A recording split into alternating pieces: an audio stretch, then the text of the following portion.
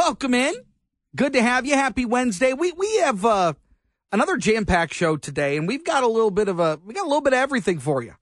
We're talking about rigged elections, everything from the cost of a Michigan championship game ticket. Brian, I don't know if you have seen these ticket prices, but they are astronomical. I haven't seen the sports ticket prices. I have seen ticket prices for other events, which are also astronomical. It's this insane. championship game ticket. Oh, Michigan, Washington, and Houston. Can I guess? You could guess. $2,500 per seat. If you could find that, I might buy it. Really? They are very expensive. I can imagine. Very expensive. But, and look, it's not uncommon, but we haven't had a team in this situation in quite some time, at least in the last, since 1997. And the economics of it all have changed drastically. What is face value as opposed to what are people getting for it? Well, it is different. Yes, that is a valid question. And depending on where you get it through, like if you get it through the universities, generally it's a little cheaper. So like season ticket holders will get first crack at it. And, sure, which they should. And they should. But there are a lot of factors. Oh, and by the way, flights are still, $200. So what are ticket prices? You haven't told me. What are they getting? We'll get to it. Oh, okay. With Steve Courtney a little later. Oh. But they're very expensive. And you're in the ballpark. I'll put it that way. Wow. All right. You are probably in the nosebleed seats. You are right? in range. You are in range. But I mean, you're looking at, you could easily spend $6,000 a person on airfare and tickets alone. That's not food. That's not a hotel room. Right. I mean, it is an unbelievable number. And look, if you've got it and you want to, and this is a bucket list, and Michigan isn't there very often, then you do it. You make the memories and you bite the bullet. Sure, if you can afford it. If you can afford it. Absolutely. If you have to, think about, dipping into a savings account or cashing in a 401k or crossing your fingers if the lottery ticket's going to hit, I wouldn't recommend it. I would rethink it. But we'll get to it because it is a pretty unbelievable number. In the meantime, something interesting was happening not only here in the state of Michigan, but around the country today.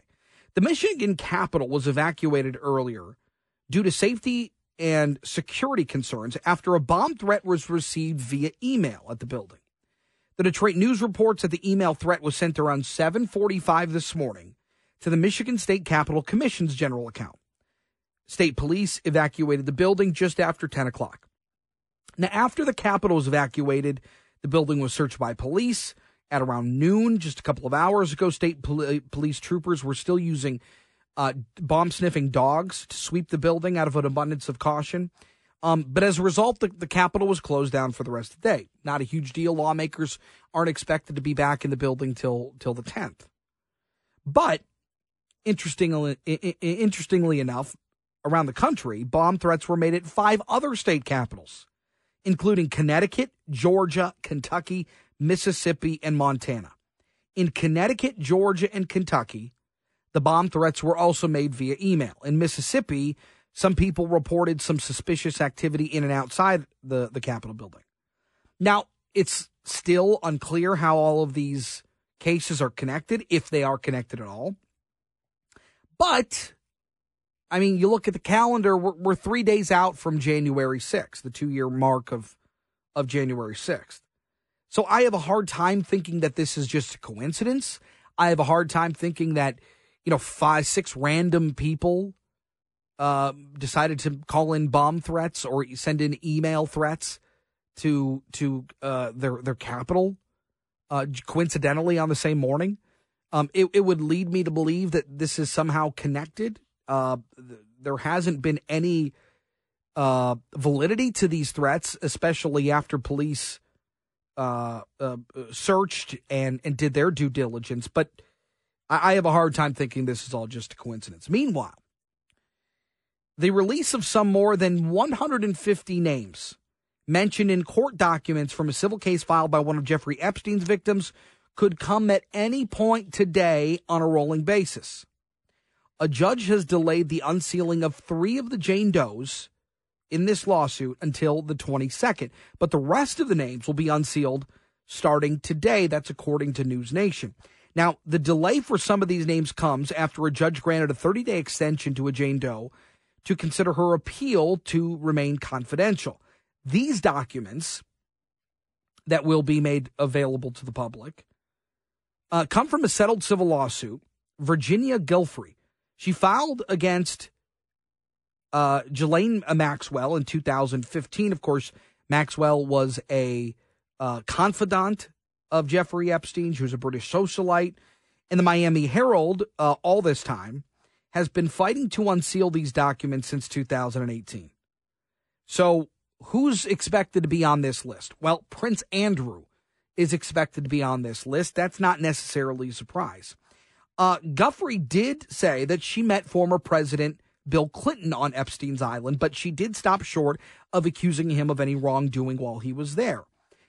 Just a few years ago, 2019, the Clinton's office released a statement saying that the former president knows nothing about the terrible crimes Jeffrey Epstein pleaded guilty to in Florida years ago, and for those which he has recently been charged with in New York.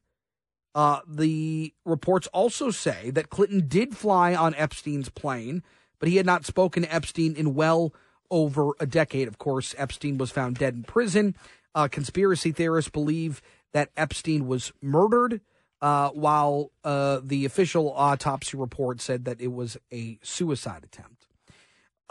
And so we will continue to watch for that as the drip comes through. We'll continue to monitor that for you. Meanwhile, about 3,000 Michigan residents who were wrongly accused of defrauding the Michigan Unemployment Insurance Agency almost a decade ago will each be getting an average of $1,600 following the settlement of a class action lawsuit. WJR senior news analyst Marie Osborne joins us to explain how all this started with a simple computer error. Hi, Marie. That we have here, Chris. This lawsuit, Bosserman versus Michigan Unemployment Agency, is awaiting a judge's approval, which should come later this month. It was filed back in 2015 after nearly 40,000 residents were accused of fraud by a state computer system that operated without human supervision and had an error rate as high as 93%. The lawsuit settlement of $20 million was approved by the state's Court of Claims. That was a year ago. The computer system was called the Michigan Integrated Data Automated System, and it was implemented by former Governor Rick Snyder. It was supposed to speed things along and be more efficient. Claimants were given quadruple penalties, though, and subjected to aggressive collection techniques. Many had their wages garnished, and some had their income tax refunds seized, and some people even had to file for personal bankruptcy because of this mistake. Multiple lawsuits have been filed against the state's UIA system because of this. Some of the claimants were awarded extra money, as high as $4,000, a little more than that, in fact, and they'll get it after this settlement is approved. The attorneys representing these plaintiffs are getting about $6.6 million. One of the reasons not all 40,000 claimants are included in the class action list is because the Michigan Supreme Court decided that they had to limit who could sue based on timing. So that's why you're not hearing that all 40,000 of these people are going to get the money. One last thing, Chris, there will be a fairness hearing on January 29th in the Michigan Court of Claims. This is where members of the class can voice their support or their opposition to this settlement. So where does this money then come from? And does this impact the state's ability to pay unemployment? Oh, no. This comes from the states. I believe it comes from maybe the general fund even. So that's how they pay this out. There are, and insurance, of course, too. Mm-hmm. You know, the state is insured against some of these things like this. But the question here is $1,600 enough for what these people have gone through. Does it cover what they lost? Oh, yeah. Some of them lost their reputations. Yeah, that it seems that while you look at the number and say $1,600, good. I have a hard time believing that's going to cover all the costs that these people incurred. And the state is not using this particular system anymore, thank goodness, because it had, as we said, a 93% error rate. Yikes. Marie Osborne, thank you very much. Thank you. All right, we got to take a break. Coming up next, the person who was tasked by Donald Trump's campaign following the 2020 election to find voter fraud joins us next. He says he found none of it.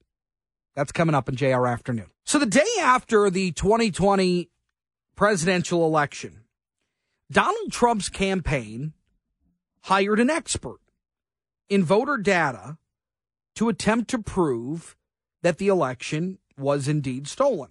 The expert that the Trump campaign had hired was Ken Block. Now, Ken Block is the founder of Simpatico Software Systems, and the in-depth analysis that he and his team did was also highlighted in the Select Committee to investigate the January 6th attack on the U.S. Capitol. Those transcripts show that the campaign found no evidence of voter fraud, but Donald Trump continued to say that the election was stolen.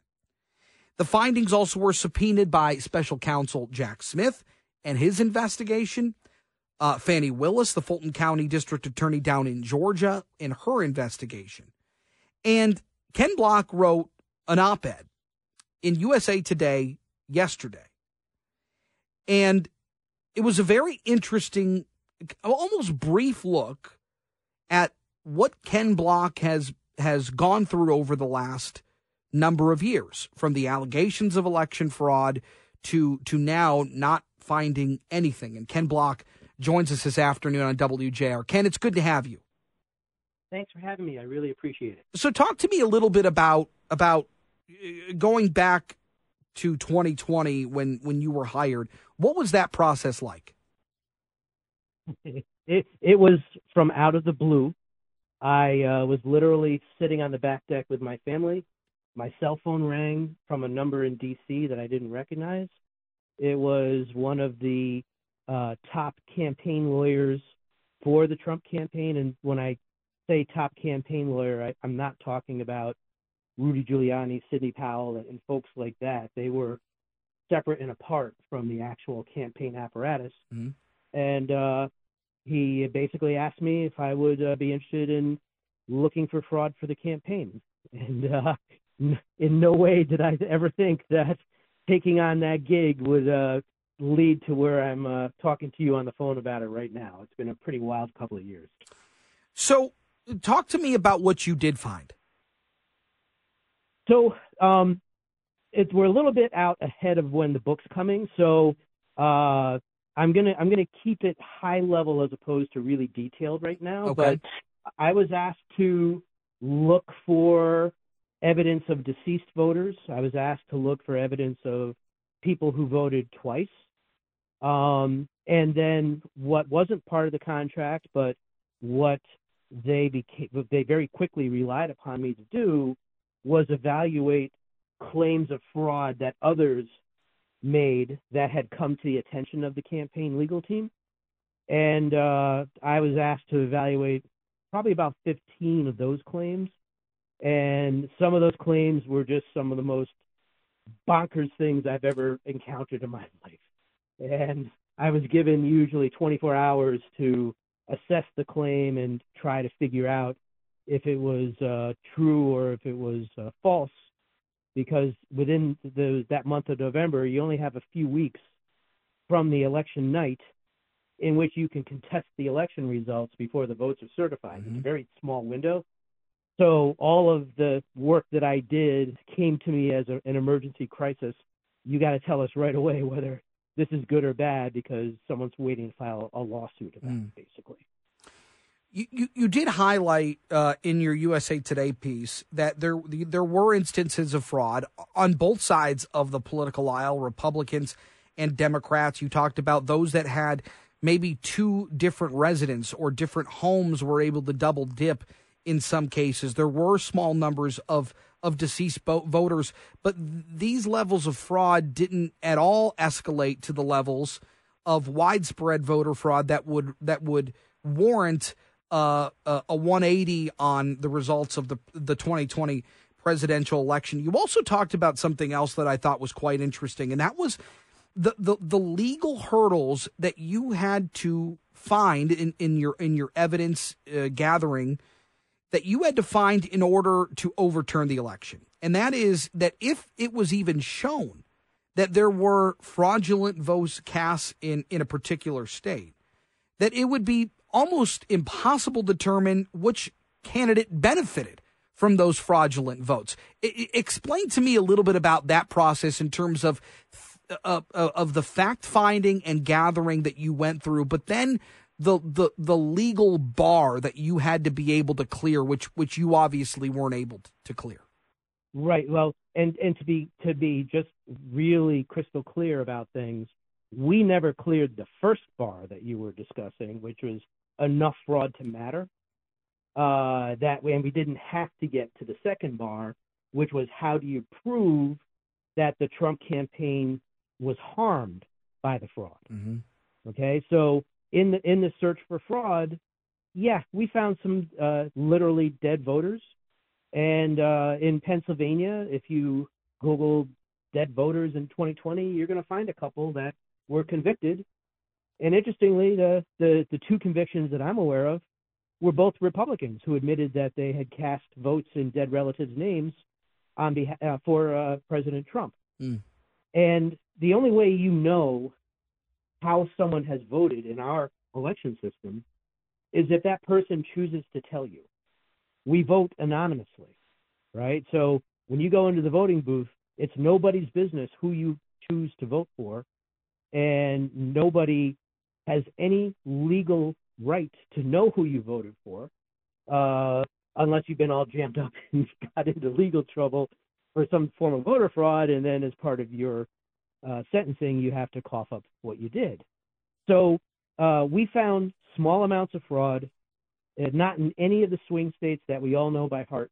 Not one state had enough voter fraud in it, or even close to enough voter fraud in it, to have met the first bar, which was enough fraud to matter. So whether it was Georgia with roughly 12,000 votes or Arizona with roughly 10,000 votes, we didn't find anywhere close to those numbers in terms of documentable, verifiable fraud, so that you could even begin to contemplate a legal challenge. And so your work was also garnered and or brought in by the January 6th committee in the House that was looking at the case, and then also Jack Smith, Fani Willis are all taking a look at this too. Ken, I'd love to have you back on. I do know you have a book coming back or coming out shortly. So let's stay in touch, and I'd love to have you back on. We'll chat about the book as well. Love to do that. Thank you so much. Yeah, Ken Block, thank you for your time as always. We'll talk again very soon. Ken Block, the founder of Simpatico Software Systems. He was looking for voter fraud, was tasked with that by the President Trump campaign in 2020, and he found not a whole lot of it. Continue on here on JR Afternoon. Well, what is it, January 3rd, which means you probably are still on track with your New Year's resolutions. And, you know, it feels like I don't know, the last 20, 30 years, New Year's resolutions have become so heavy. Like the goals are so lofty and people really want to stick to them, but it's difficult. Once you get past that New Year's Eve, that New Year's glow, and you get really back into the swing of things, life kicks in. And it's very difficult for people to hold on to those New Year's resolutions. Whether you're trying to, kick a habit like smoking, whether you're trying to lose weight, eating better, exercising more, whatever it is. It is incredibly difficult to stick with a lot of these resolutions. And I always kind of wondered why. Well, now we have somebody who at least can provide some clarity on it. Dr. Caroline Leaf is a clinical and cognitive neuroscientist and joins us to help try to keep you on track. Doc, good to have you. Hi, lovely to be with you. Talk to me about why it's so difficult for people to keep their New Year's resolutions on track as they get into February, March, April. Chris, there's a couple of